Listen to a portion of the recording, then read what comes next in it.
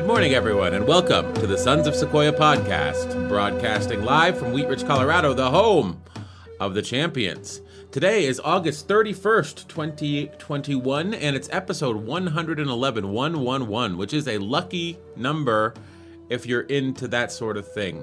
How are you this morning? I'm doing fine. I'm looking forward to discussing some articles today that are going to be intriguing, interesting, and two different articles, one present day and one futuristic. Yes, we'll be looking at a video of Arthur C. Clarke today. It was interesting what he had to say, I believe, so it's worthy of checking out. And then we'll be talking about what's happening in China at a company called Alphatecture, or what was ARM China, the ARM instruction set for every microprocessor that goes in your phone, basically, and Internet of Things devices. They fired their CEO, and the CEO said, yeah, sure, you can fire me. Why don't you come and try to remove me from the building? And when they tried to remove him, they were met with armed private security, and he's basically saying, this is my company now, and it looks like that's going to be allowed to stand. So that's an interesting story, I would say. But before we get into that, should we look at the Arthur C. Clarke stuff? Yes, that's very interesting too, in a different way, but very interesting, and it has to do with technology. Mm-hmm. Oh, it's also on YouTube. We're talking today with. Oh wait, let me. I'm sorry about this, everyone. Today with Arthur Clarke. Come on, YouTube. Let me share this with you so you can hear it in real time with me. Okay. Okay. So.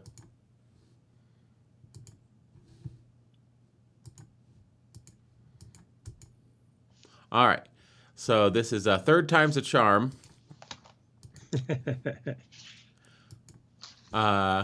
Shall we get into this video? It's very short, 5 minutes. And if you want to pause it, let me know, okay? Okay. Clarke, the man. We're talking today with Arthur Clarke, the man responsible for communication satellites. Mr. Clarke, you've said not too long ago that in terms of communications, we're still in the semaphore and smoke stage. Would you put that in context, please? Well, as far as the home is concerned, we have TV and radio and telephone. The telephone is the only way we can communicate outside yet. We get a lot of communication inwards through the radio and TV. But we're going to get devices which will enable us to send much more information to our friends. They'll be able to see us, we'll be able to see them, we'll be able to exchange pictorial information, graphical information, data, books, and so forth. What would the ideal communications device be in your eyes? Well, it would be a high-definition TV screen and a typewriter keyboard, and through this you can exchange any type of information, send messages to your friends which they can read. They can wait when they get up, they can see what messages have come in the night. You can call in through this any information you want, airline flights, price of things at the supermarket, books you've always wanted to read, news. Selectively you can say, you'll tell the machine, I'm interested in such and such items, sports, politics, or so forth, and the machine will hunt the main central library and bring all this to you selectively, just what you want, not all the junk which you have to get, when you buy the 2 or 3 pounds of wood pulp, which is the daily newspaper. And incidentally, this is going to save whole forests for posterity, because the newspaper is on the way out, and we're not going to ship all this tons and tons of paper around when all we need is information. Well, if we have face-to-face communications from our home, does this clue in with your slogan, commute? Don't commute, communicate? Yes, and we are moving slowly, perhaps too slowly, towards this kind of world. And this is the way we're going to solve the traffic problem ultimately, not by covering the world with concrete, but by getting rid of the traffic. And in the world of the future, travel will be for pleasure, not necessity.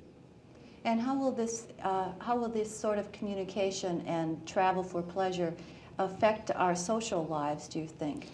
In terms of, say, time zones? Well, it's going to affect our social lives in many ways, as much as the automobile has done in the past, in many ways negatively, as much as the telephone has done in the past. You mentioned time zones, which are of concern in a country like the United States already, where you telephone from one coast to the other and your friends may be asleep or they may wake you up in the middle of the night. But in the global village of the future, it'd be like living in one small town where at any time about a third of your friends are asleep, but you won't even know which third. So we may have to abolish time zones completely and all go on the common time, same time for everybody, which will cause all sorts of problems.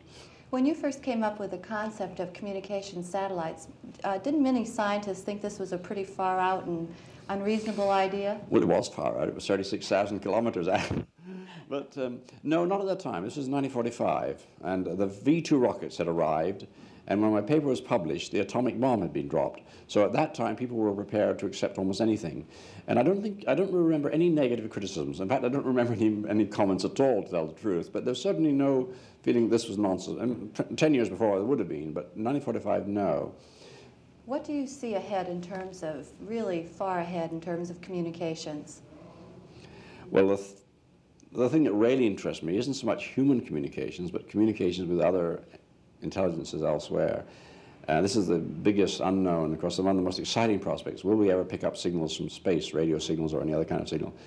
Everybody feels sure there must be all sorts of higher civilizations out there with tremendous technological capabilities, and we ought to be able to pick up their signals, even if they're not beamed at us. They must have tremendous powers to play with. And I hope that I live to see the first reception of a signal from outer space. Do you think that you will? Do you think it's that close? It could happen tomorrow. Nobody knows. You see, it could happen tomorrow. It might be in the evening papers right now that someone has picked up the first signal. There have been several false alarms. People have thought they had done this. The pulsars, of people who found the pulsars first, these very rhythmic signals, yes. They thought they might be artificial. This is very exciting. You also talk about a wristwatch. A wristwatch radio. Well, Dick yes, Tracy, of course, had this many years ago, and the wristwatch telephone will be technologically feasible very soon. And so the telephone will no longer be sort of fixed in one place. It will be completely mobile. And this would again restructure society.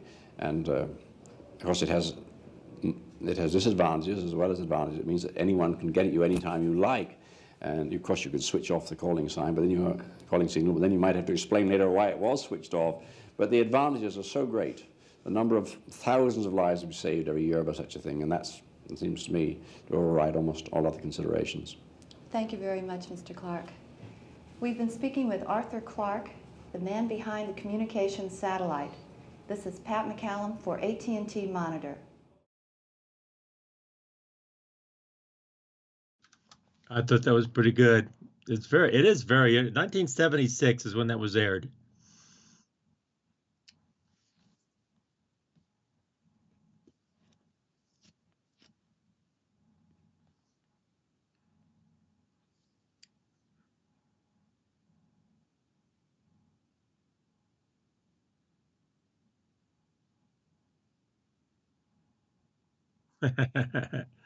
Yeah, he just said it could happen. Switch back to us. There we go. Okay. Anyway, yeah, I thought it was fascinating. He said a lot of things that were in 1976 futuristic, but actually, if we listen to that today, I think we would say, "Oh yeah, oh yeah, oh yeah." But in '76, I go, "What? Really? No, that's not going to happen." Well, it did. It did, and it has happened now. One thing that hasn't happened is the communication with outer space type of communications. That has not happened the way we think. Who knows? Maybe it has happened. We don't know. In our definition of communication. And I mean, I think that he was spot on about a lot of stuff. And when he talked about contacting extraterrestrial life, that was when he was asked to look way far out. She's like, "What do you see way far out?" And he's like, "Oh, I hope we can." But that wasn't like, what do you see happening based upon what we have today, which was when he was saying, basically, we're going to have the internet and we're going to have the Apple Watch. That's more or less what he said, right? Yeah. Or Google. He pretty much talked about Google. We're going to have, you say, I want to know this, and they'll go out and get search all the information and then send, here's the information you need. Today we just Google it. And, unfortunately, he felt like if we don't need newspapers, we're going to save forests. But that didn't happen. No, it didn't. Well, it did happen because we saved forests for that one little area, but then what happened was that the world got so complex that other things began to happen. Mm-hmm. So, well, he kept saying there's going to be good and bad, which is true. There's going to be good parts, there's going to be bad parts. And you can predict the good parts, but sometimes the bad parts of it, yeah, it's a surprise. You're blindsided, and it comes at you, and you don't really realize. Mm-hmm.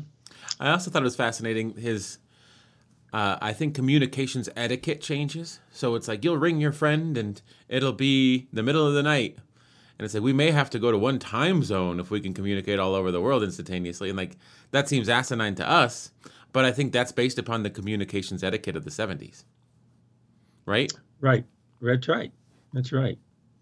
And she, I forget the lady's name. She was good. It was good questions. She said, "Well, how will that change our social lives?" And it will change it. It will change our social interaction and what the standards are and ethics and what's expected. And it's changed a lot. Mm-hmm. Changed a lot because back in the 70s and even the 60s and 70s, you'd phone someone, phone call, says, "Oh, there's no answer. Okay, I'll call back later." Today, when you call someone on your phone, you expect them to answer because it's on them. And the etiquette is answer or do something. And if you don't answer, sometimes you say, and especially email. When you email someone, you should email them back very, very soon or they get upset. Mm-hmm. So there's a different type of communication etiquette. He was saying if you call someone in the middle of the night, that's very rude of you. But now if someone emails you and you don't respond right away, that's rude of the receiver, the recipient. Yeah. So I think that, times change. So his concerns about time zones were relatively unfounded. You just find a way to cope with it. You're not going to change time zones because of communication. Like you still want it to be 7 a.m. in the morning and 7 p.m. at night. Why would it be, 7 a.m. in the dead of night in Russia? That doesn't make sense. Well, another way to take what he said about changing time zones is that the time zones literally are still the same. But now when you call someone, you're going to think, we're here, where are they, when do I call, what time is it there when they're going to receive this? And so you start thinking of those things. Whereas in 1976, you didn't. Yes. You just called. But today, we do think like, we're going to talk to someone in London. Let's see, they're 8 hours away. So therefore, we need to call now. It's going to be this time there. So you think of those things now.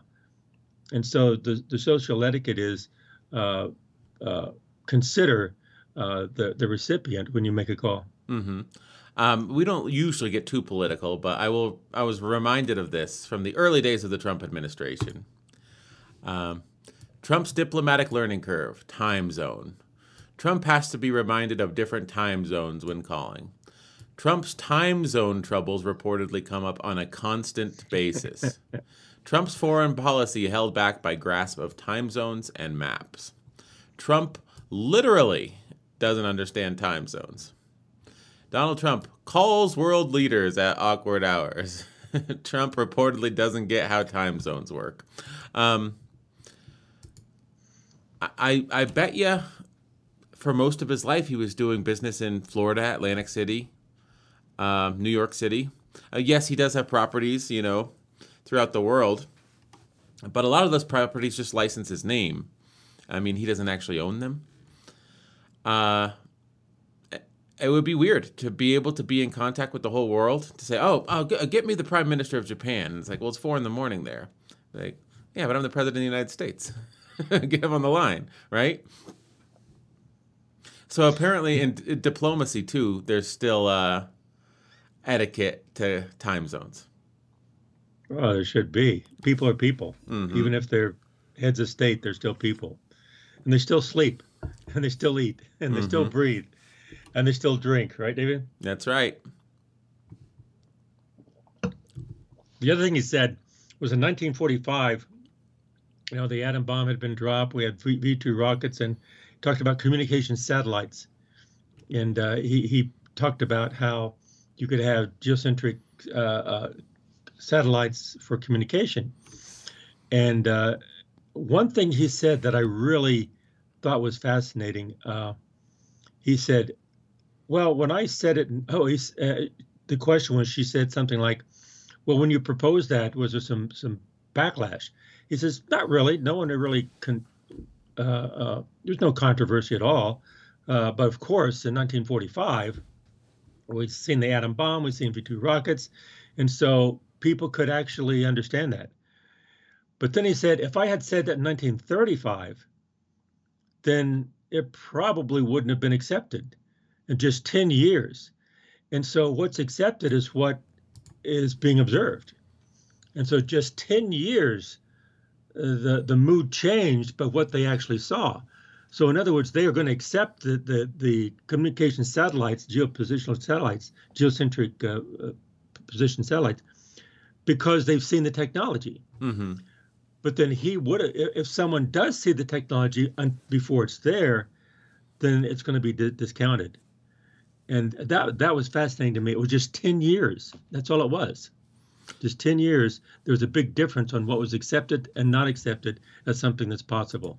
Well, we talk a lot on this show about Bitcoin. And if you were to tell someone in the future, I see perhaps a decentralized currency being used as the means of exchange, and you said that 10 years ago, just shortly after Nakamoto released his white paper, people would say, you're insane. But now, Bitcoin has a market cap of $500 billion or whatever, and people are like, well, that's more possible now than it was 10 years ago.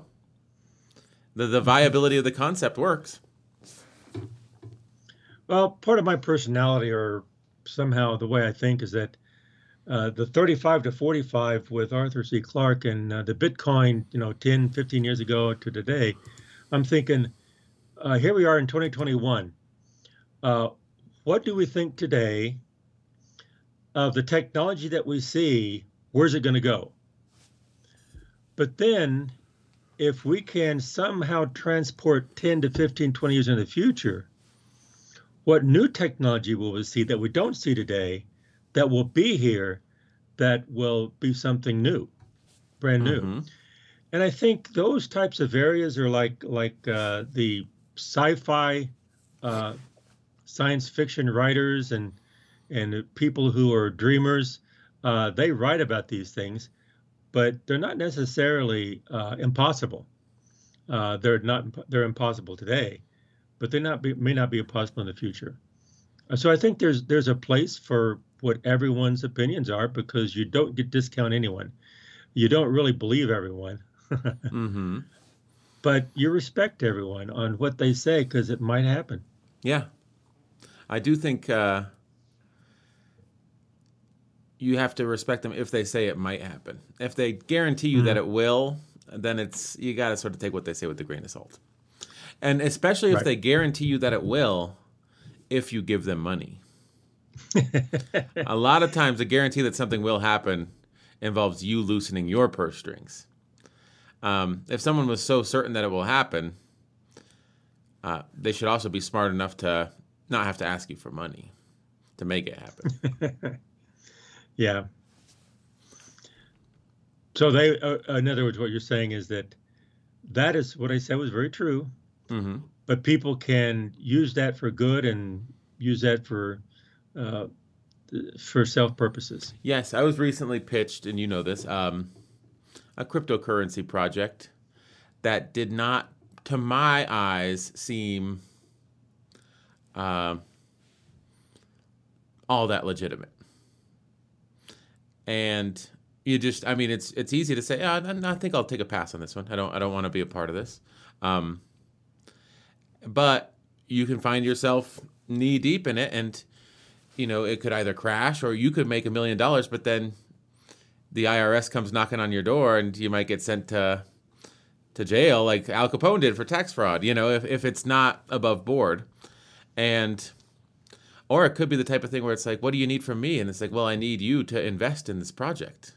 It's like, well, I don't necessarily believe in the project, but I may sit on the sidelines and it may actually come to fruition and be completely above board, and I may miss out on my chance for $1 billion. The thing I remember is Jeff Bezos talking about in like 95, 96, he needed $1 million to help fund Amazon. So he went to all of his business school friends and all the people that he knew. And he said, I asked about 100 people, and I got 20 of them to give me $50,000. And I gave them each 2% of the company or something, or 1% of the company. So he sold 20% of the equity in the company for 1% of the equity in the company for $50,000. He's like, and those people are they're worth hundreds and hundreds of millions of dollars. And the 80 people I didn't ask, they wish that they would have invested. But at the time, it wasn't a good investment for them. It was risky. Like, there's no way you can tell that an investment like that will pay off. But he had a vision of the future, and Amazon became the company that sort of wrought the vision of the future. But there's a lot of other companies that were optimistic that they would be the ones that would design the vision of the future, and they didn't, that people invested in. Sure, a lot more people have lost $50,000 betting in a startup than have made hundreds of millions betting on a startup. I guess that's the lesson. That's true. That's true.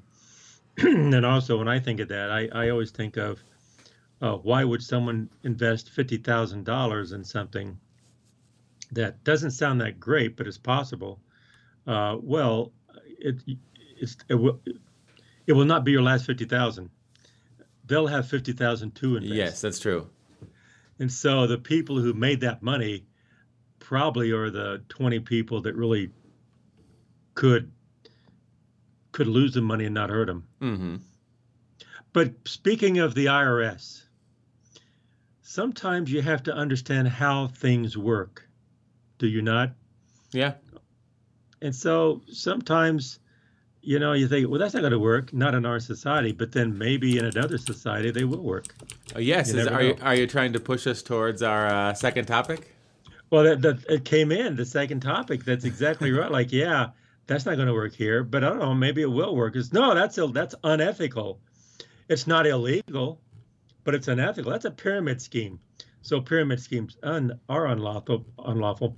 But can you put together some kind of a Bitcoin or altcoin scheme that's not strictly pyramid, but it looks like a pyramid, so it's not illegal, but it's unethical. Mm-hmm. And so you're going to make money that people who invest in are not going to make money. And so is that how things work here? Not really.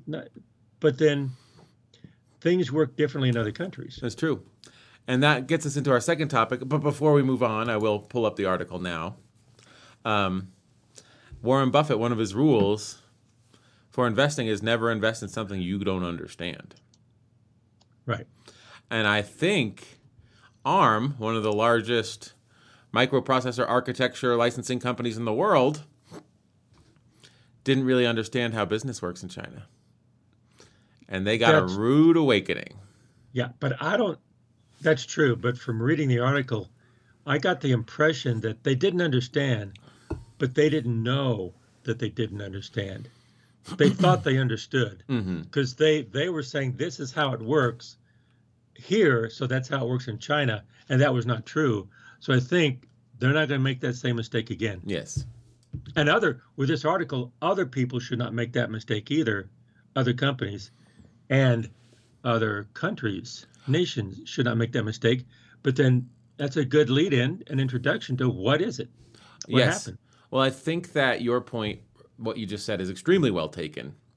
That this was allowed to happen by the Chinese government. But what will the fallout be with other, Western companies because of this? Because this seems big to me, and there's hardly any coverage of it. I didn't find the New York Times article. I found an Extreme Tech article. It's not exactly The New York Times. You know what I mean?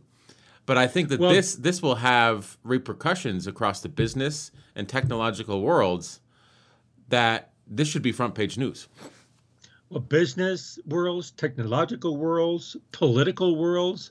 I mean, in social, all kinds of things. Because of technology, things are not just local or domestic; they're international. Mm-hmm. And so you have to start understanding how these different nations deal with business.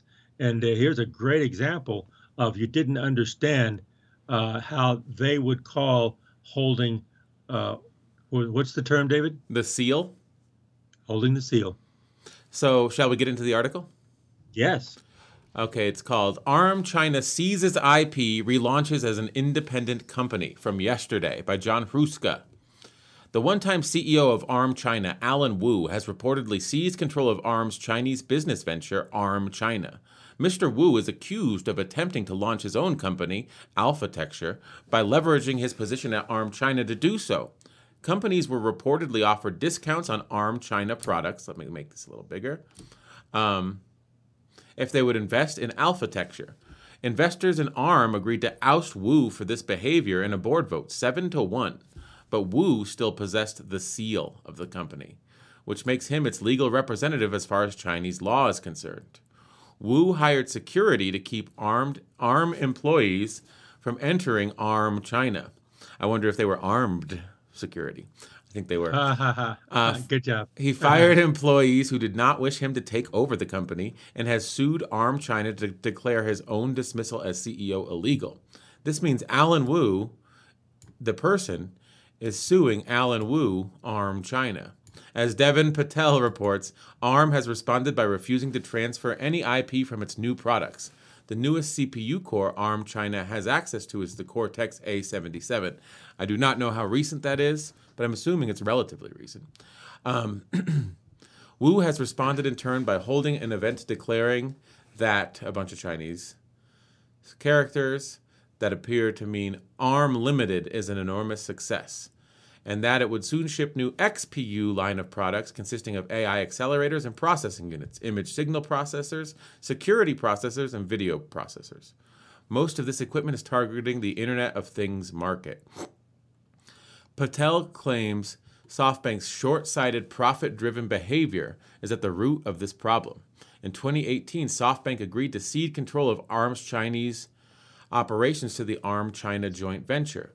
Arm SoftBank only owns 49% of Arm China, while the Chinese own 51%. The Chinese government's goal for the merger, according to Nikkei Asia, was to secure sources of technology, especially for some sensitive chips that later go into government or other security uses, an anonymous chip executive stated. China does not need to worry whether other countries like the U.S. could somehow pressure Arm to provide less support for Chinese companies. This Asian Nikkei story goes into detail on how SoftBank's agreement left it with very little control. It's not clear how much pressure was put on SoftBank from the merger, but this looks like one of the most blatant examples of IP theft that we've seen.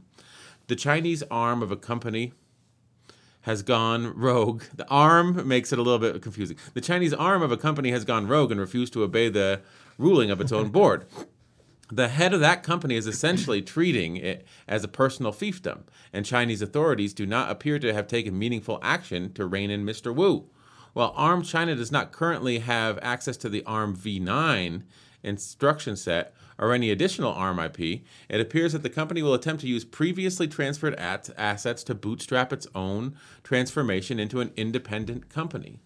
NVIDIA may or may not be able to come to some kind of agreement with this renegade corporate entity as part of its effort to buy ARM, but that effort will need to clear EU scrutiny before NVIDIA gets involved in any conversation. The EU recently said it will investigate the ARM-NVIDIA merger. NVIDIA has said it will work with the European Commission to address any concerns they had. ARM had no comment on the story. So there's that international, how they're going to view any type of relations with China now.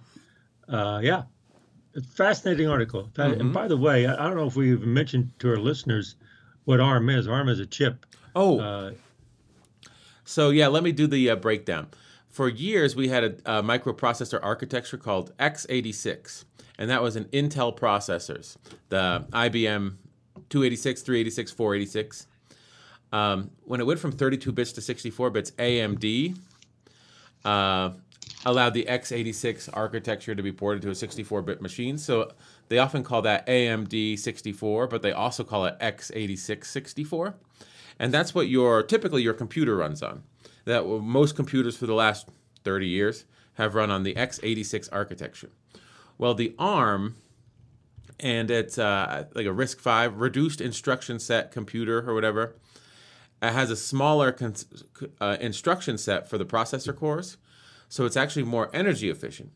And so people sort of chose ARM processors, the ARM instruction set, licensing the processor cores from ARM to put into cell phones. And so you have companies like Samsung with their Exynos, Qualcomm, Snapdragon, and Apple with their A5, A6, M1 chips now. So now there's desktop computers using ARM chips, but historically that hasn't been the case. So the big tech companies are licensing ARM instruction sets to build their own processors. And then we started to see Huawei licensing ARM for their Kirin processors. And what is ARM good for? Well, it's good for all the devices that people actually use these days. So it's predominantly been phones, but it's, like they said, Internet of Things devices, and they could be used now in laptops. Apple has proven that's a completely viable model to have ARM-based laptops. So it's the microprocessor architecture of the future, probably. Yeah, because of the reduced instruction set, it's portable.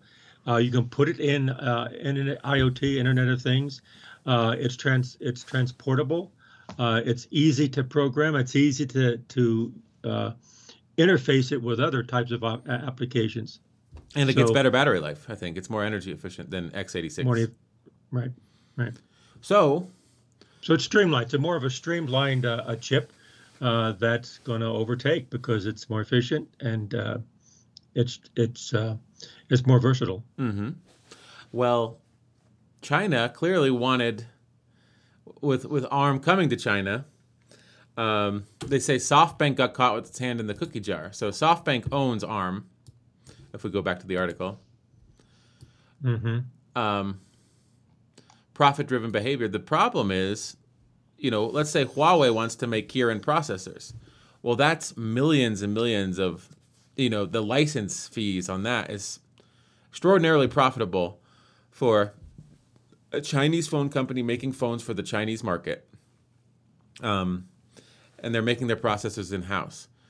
And ARM says if all we have to do is just set up a subsidiary in China and we'll get all of this revenue. But now it looks like instead of getting all this revenue from here on out, you're going to lose all this IP. Because by setting up in China, they're going to steal all of your IP and then say that they're an independent company. Yep.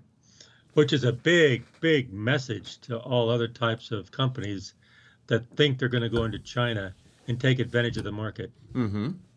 Because it's not just the market over there, it's the governmental regulations. And I think this is a telling line from the article. The head of the company is essentially, Chinese authorities do not appear to have taken meaningful action to rein in Mr. Wu. That means to me, because like you said, what impact will this have on companies in the future trying to get into the Chinese market? What impact will people say, well, we're not going to give away the seal. We want the seal to belong with our board. Because if the seal belongs to Mr. Wu, the board doesn't have any power to vote him out.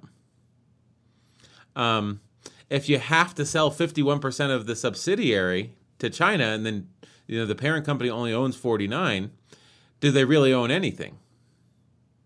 And yeah, the Chinese market looks nice, but it's nicer not losing all of your IP or having it stolen just years after you ink a deal. Yeah. Now, I guess my point was the authorities, I think one reason that they're sort of sitting on their hands with this, because there have been blatant IP thefts before and the authorities have done stuff, because that wasn't a hill they're willing to die on. But to control the future of microprocessor production I think it's key to which nation sees primacy in the future. Right now, it's United States, and SoftBank is a Japanese company. So Intel, AMD, and SoftBank hold the microprocessor architectures, and they're developing these architectures. If China can bootstrap their own microprocessor architecture, they may be able to outperform or outcompete the Intels, AMDs, and ARMs of the world, and then they set the agenda. And so maybe this theft of intellectual property is meaningful enough that the authorities are saying, this is a hill we're willing to die on. You steal this property and do your best to make China the #1 chip manufacturer in the world. Well, I think the key here is not what Alan Wu did, because pretty much anyone would do that all over the world. I think the key is what China did when Alan Wu did that. They didn't do anything. He said, sure, fine. And so that wouldn't happen in other countries. So I think that's the key on what China did. And so there are political, that's right, there are political implications to this as well. I think that's kind of what you were moving into. Mm-hmm. So the technology is extremely important because there are political advantages to the technology. And like we said, and we were talking about this before the stream started. I was looking at some comments. I was trying to get information on this, and we'll go here. Wu still possessed the seal of the company, which makes him its legal representative as far as we talked about this at the top. Mm-hmm. The 5149 thing, I think it's a requirement in a lot of joint venture deals in China. And people say that's important, but the seal, historically and culturally, is extraordinarily important. And I guess some companies have just given it away to have access to the Chinese market. Other companies have fought it in the negotiation process of setting up a joint venture. And I think that's just sort of shows how much you know about the culture. Right. So what this instance proves is that a 7-1 board vote is meaningless if Mr. Wu holds the seal. Now, I think a lot of Western companies will be like, no, it doesn't matter who holds the seal. If the board votes you out, you leave. And it's like, if the board votes you out in Brussels, you leave. If the board votes you out in Chicago, you leave. But if the board votes you out in Shenzhen and you have the seal, you don't have to leave. And I don't think that Western companies, when they're setting up these joint venture deals, understand that. Yeah, if you have the seal, the other person leaves. Mm-hmm. The board leaves. That's what happened. So I do think this has broad-ranging effects. That this is an interesting, crazy story that is more meaningful to the world than a lot of the stuff that people get worked up about. And you're right. The implications are great. Now, why, David? You mentioned that you didn't find this anywhere. Just on this extreme tech. You know, any of the news didn't pick this up. The New York Times or Washington Post, and wouldn't this be a significant impact on our economy, our technology, our culture, or even our government? Yeah, I think so. I'm just doing a quick arm China. So I was asking that to move to the area. Why not? Go ahead. So yeah, look, semi-analysis. Slashdot is a Y Combinator, Hacker News. Bloomberg finally put out some, oh no, that's April 9th. So his announcement of a company, he said, "Oh, we're a new company now." I don't know. I find it fascinating that he's declaring a full-on revolt and relaunching as an independent company, and you don't find articles about this. Yeah, there's a Bloomberg article, but it's from April. There's Y Combinator. So Y Combinator is like an investment startup hedge fund, I think, but they do news as well. Wu is an American citizen with deep CCP ties. So that's 4 days ago. Slashdot is a respected tech blog, I believe. I'm not sure. 21 hours ago. Three technology websites report on it. I don't see anything from the New York Times. And I feel like the microprocessor architecture that's in everybody's phone, that's licensed by Apple, Samsung, and Qualcomm to make all the processors that power the modern world, sets up a subsidiary in China. The CEO of the subsidiary steals all the IP, kicks everyone out with armed guards despite the board voting to fire him 7-1, and says, no, I'm in control of this and now we're a new company. That deserves to be reported on, as far as I'm concerned. Yeah, there's a lot of deeper issues there than just the technology. Which brings up the question, which may be for another time, why wasn't this reported? They don't understand the implications, or maybe the implications we don't understand, that there may be something that it's emerging and it hasn't really fully developed yet. Mm-hmm. That's another thing. Or there's some political things that you don't want to talk about it because it's politically sensitive right now, and it could go south. You don't know. So this is at the surface level, go, oh, well, that's interesting. But when you drill down deeper, it can be very, very impactful and very significant news that's coming out now.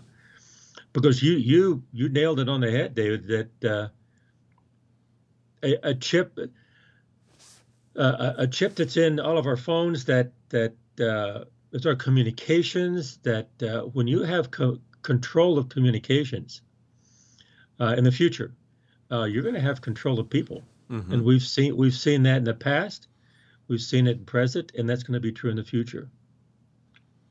So this is a significant article. Yes, and I think you may be right. I mean, I don't want to get too conspiracy theory about it, but shout out to Joel Ruska and Extreme Tech for posting this yesterday at 8:17 a.m., because I do think this is an important story, and it's surprising to me that it's not getting as much coverage. I mean, we could theorize why not. It could be political reasons, could be national security reasons, could be any number of reasons, or it could be that some of the details in this that we don't understand, like China has access to the Cortex A77. Maybe that's old, and then they also say the latest, they do not have ARM v9 or whatever later. Do you remember when that said that? Yeah, let's see. Yes. Well, ARM China does not currently have access to the ARM v9 instruction set or any additional ARM IP. It appears the company will attempt to use previously transferred assets to bootstrap its own transformation into an independent company. Well, maybe we don't understand enough about technology, and they're on ARM v8. There's no way they could catch up, but maybe there is a way they could catch up, and maybe having that infusion of very sensitive IP, even if it's a generation old, is enough for them to catch up. Mm-hmm. Even if they don't catch up, they will still be in a position to be competitive, at least in the China market. Yeah, or in the Internet of Things market. Looks like what they're targeting, where you don't need state-of-the-art, bleeding-edge processors. You just need processors that work. Yeah, that's true. And in the IoT, in the Internet of Things market, if they can make an impact there and be a leader in that market, that's just part of the link of all the communication. So yeah, you can have the phones, you can have human communication. We have access and we have control of the communication of all the things that humans interact with. So it may be more sinister than you might think, or more impactful than you might think at the surface. Yeah, we have more advanced technology. Our IP, or intellectual property, is more advanced. Yes, but we have access to something that's critical link in all of your communication, and that is all the things that you are dealing with. So who knows? And that's not, I'm not saying that it's a true, we're just throwing things out that it could be that. Mm-hmm. But one thing for sure that, again, shout out to the this author, John Hruska. Joel Joel. Hruska. Joel Hruska. Shout out to him for this article. Very good article. It was well taken by us, and the implications are, I think, very interesting to see where it's going to go. And I think conspirators are dangerous, but you need to think what could happen, but realize that they haven't happened unless someone like Joel Hruska is going to report them. Yeah. I mean, we're not saying there's a reason why no one's reporting on this because it doesn't matter. We're saying I think this should matter more. So at least Joel Hruska is reporting on it because I feel like this is important. And maybe I'm wrong. But the thing is, people, they'll read. So let's go back to the article here. 474 shares. There'll be hundreds of thousands of shares on what Meghan Markle had for breakfast. This is at least as important as that. That's all I'm saying. So many more shares, yeah, on things that are social, that really have very little to no impact on our lives, other than interest. Whereas the ARM microprocessor architecture is responsible for the ability to share things. So the things couldn't even be shared if it weren't for the ARM microprocessor architecture.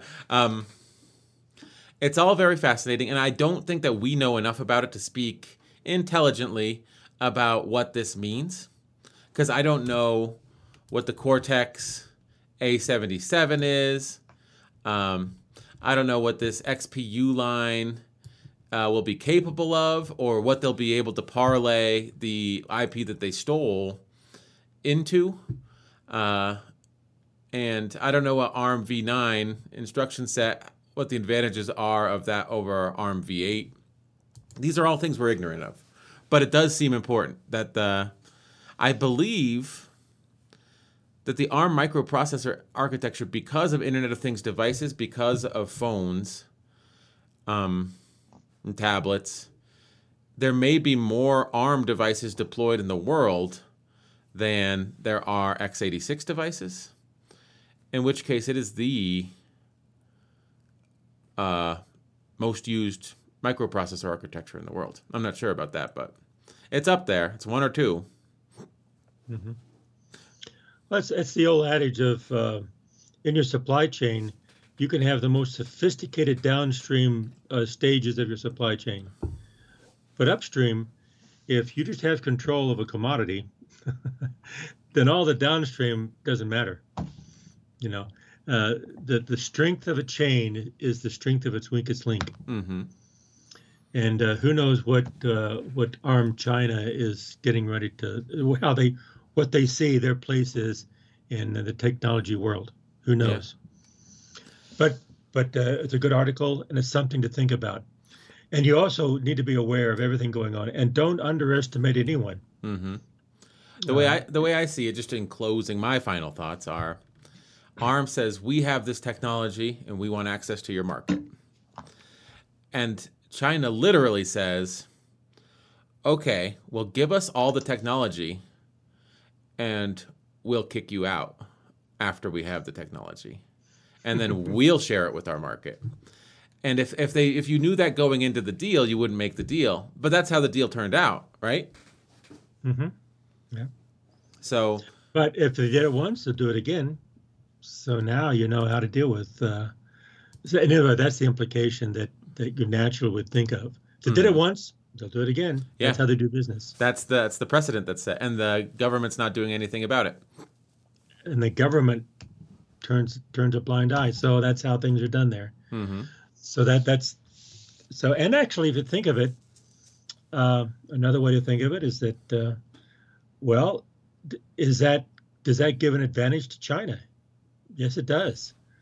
And so, in that sense, why wouldn't you do it? Because there's an advantage there. Mm-hmm. So, there's reasons why you would do it. So we would say, oh, that's unethical.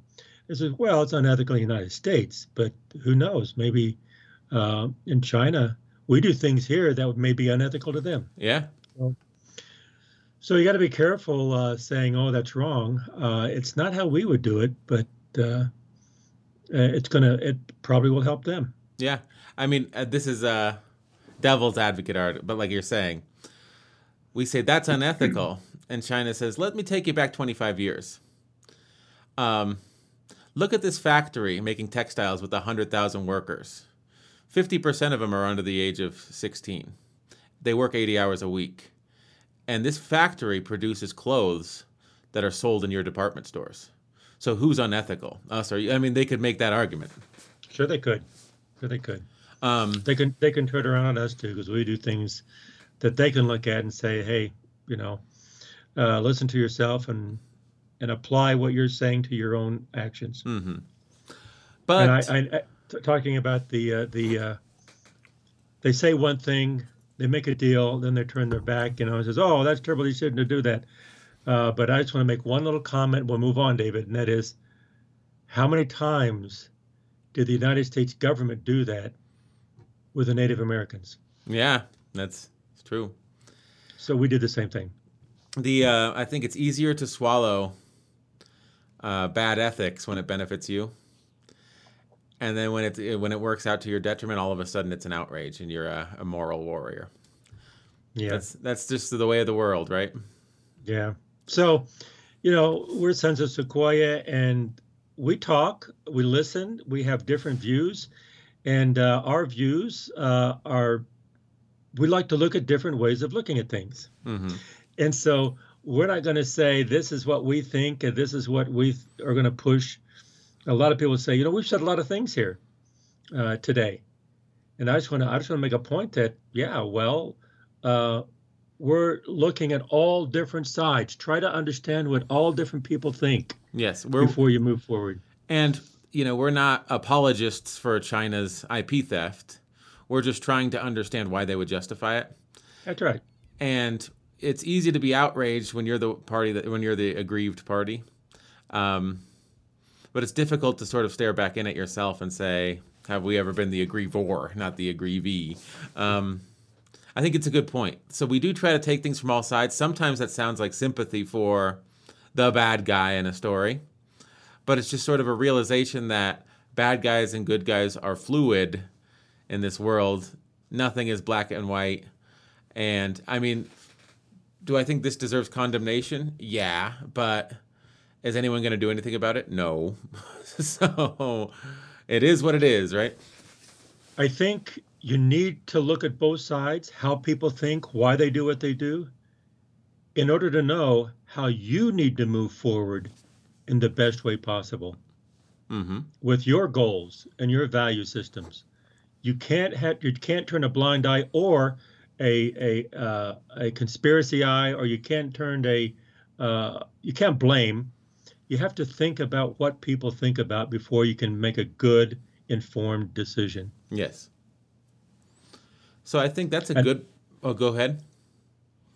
I think we need more of that in our nation, in our country, but also in the world, especially with the internet. And people just need to start thinking of how other people think. Mm-hmm. Maybe what we need is what Arthur Clarke said, one time zone and aliens telling us what to do. Maybe. You never know. Yeah, how would that work out? Who knows? So I'm playing the outro music. Should we wrap up this episode? Okay, you ready? Uh-huh. Okay, we here at Sons of Sequoia say that keep on talking, but listen more than you talk and try to understand what the other person is saying.